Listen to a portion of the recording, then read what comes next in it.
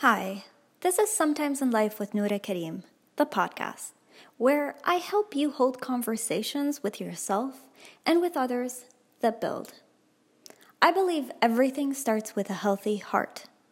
And in this Ramadan series called What I Learned, we're going to engage our hearts in hopes to help close the gap between how we see ourselves and what Allah, the Creator, told us about us in His book. Have you noticed that Allah talks a lot about fear and sadness in His book? لا خوف عليهم ولا هم يحزنون فلا خوف عليهم ولا هم يحزنون.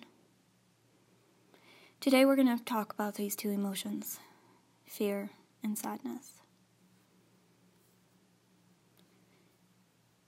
Emotions are a part of us, but they're not all of us. And I believe they're always there for a reason. They're there to tell us something. Being aware of them, being able to understand them, helps us uncover our values, boundaries, and the things that matter to us the most. Let's start with the first emotion that God mentioned, fear. Fear is always associated with the future. I'm afraid that something bad, something not good, will happen in the future. In today's world, we use the words anxiety and stress to describe this. Anxiety is only fear that something bad will happen in the future.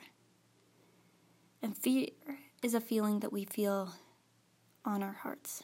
It's a feeling that overcomes our hearts. Sadness, on the other hand, is associated with the past. Something in the past didn't go right. It didn't go the way I wanted it to. I lost something that I cared about. It's also a feeling that lies in the heart. Which means, in order to help someone that feels fear or feels sadness, you need to be able to connect with them on that level. You need to be able to engage with their hearts. But talking to someone that's filled with fear or filled with sadness on a logical point of view, just from that level, won't really give them what they need. If I'm sad about losing something, it might have been a person, it might have been a thing, something I needed to let go of. In my mind, I might know that, okay, this is good for me. In my heart, it still takes work to let it go. If you're struggling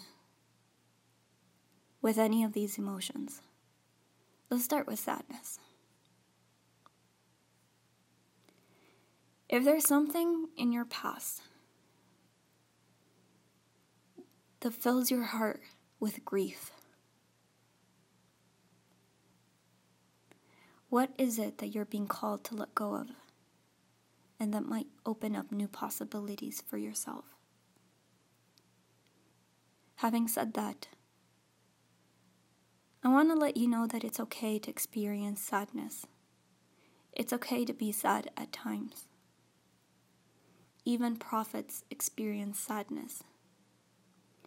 The prophet Jacob, Yaqub, he was so sad to the point that he went blind because he cried so much. He was sad for years. The only thing that he didn't do, although he was sad, was he did not question God's wisdom and mercy. But even if you read Surah Yusuf, you would see that he used those words a lot. Just because you're sad doesn't mean you're questioning God. But sometimes letting go of things does cause us grief, and that's okay. And sometimes we need to be saddened, and it's just a part of the process before we can let something go.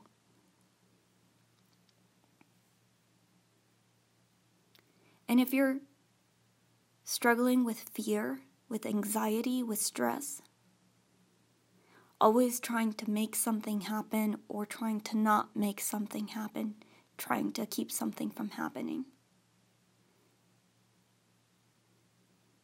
what would it take to allow you to let go of the results and the outcomes and to just focus on your efforts, your choices, your decisions, your actions, and leave the results to God?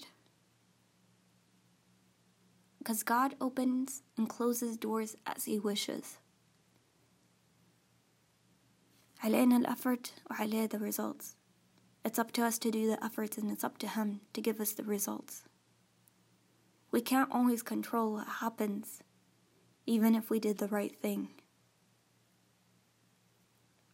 I can't tell you how many times in my life did I try so hard to make something happen, or that I was afraid that something would happen and I tried so hard to stop it. It almost feels like you're going against the river. Like the river's flowing one direction, and there's something in my mind that I'm so afraid of, that if this happened, then that will happen, and it would be no good. So I try so hard to go against the stream, and I would know that I'm trying so hard, and it won't seem to feel like it's working. And it's only when I have courage to open my palms, open my fist, the clenched fist that I'm holding on so tight, to open them and let it go.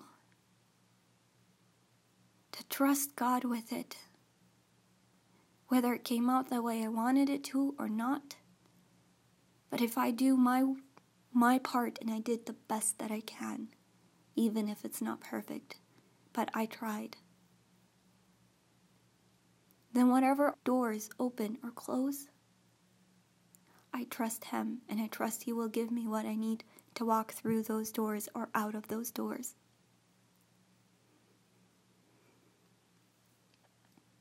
And I invite you to try it physically. If your fists are clenched with fear, with trying to hold something so tight, try opening it. Opening those fists. Opening it for Allah and trusting in and trusting Him. Tomorrow, we're going to continue this conversation about emotions, and we're going to bring anger into the conversation.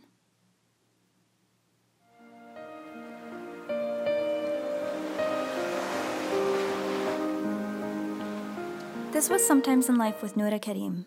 Subscribe to the podcast and share with family and friends.